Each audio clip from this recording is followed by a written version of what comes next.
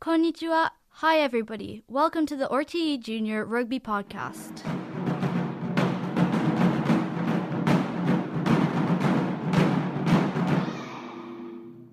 Last Thursday, the Irish rugby team was playing Russia. Although people didn't think they played as well as they could have, we still won 35-0. Coincidentally, the manager of the Russian team is Irish, and their captain learned how to play rugby in Ireland too. Although people didn't think Ireland played as well as they could have, we still won 35-0. This week, we're travelling to the Castlebar Rugby Club in County Mayo. Konnichiwa! My name is Isabella, and today with me today are Nathan, John, Eden, Roisin, Aoife, Neva, Dermot, Adam, James. and we're here at Castlebar Rugby Club. Okay guys, let's talk about the match against Russia. What do you think of Ireland's performance against Russia?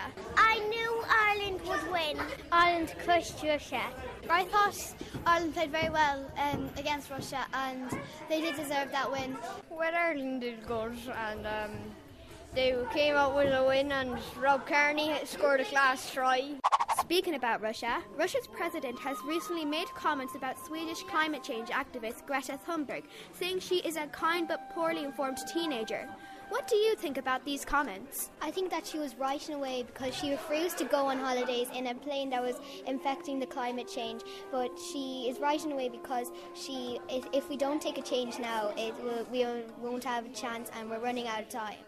Let's check in with Sayoko, who's back in studio. Arigato. Thanks, Castlebar. Personally, I don't think President Putin understands the major consequences. He won't be here when we are paying the price for something his generation didn't do anything about. It's competition time now, and we have an RTE Junior goodie bag to give away to one lucky winner. Parents or guardians can email to junior@rte.ie with contact details. Best of luck! If you were watching the match closely, you might have seen rugby superfan Baksang with body paint of the Ireland jersey.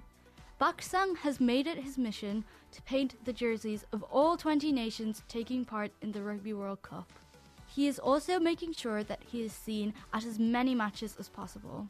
You might have seen the words "shoulder to shoulder" painted on his back for the Irish jersey. Take it away, Castlebar.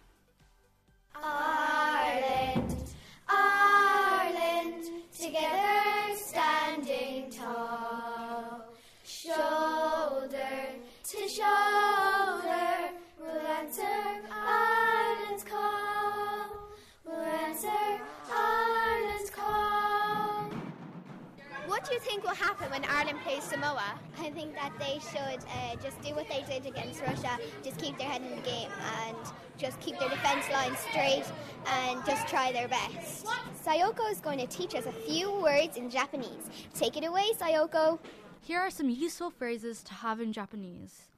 Hello is konnichiwa, goodbye is sayonara, and go Ireland is ganbare Airulando.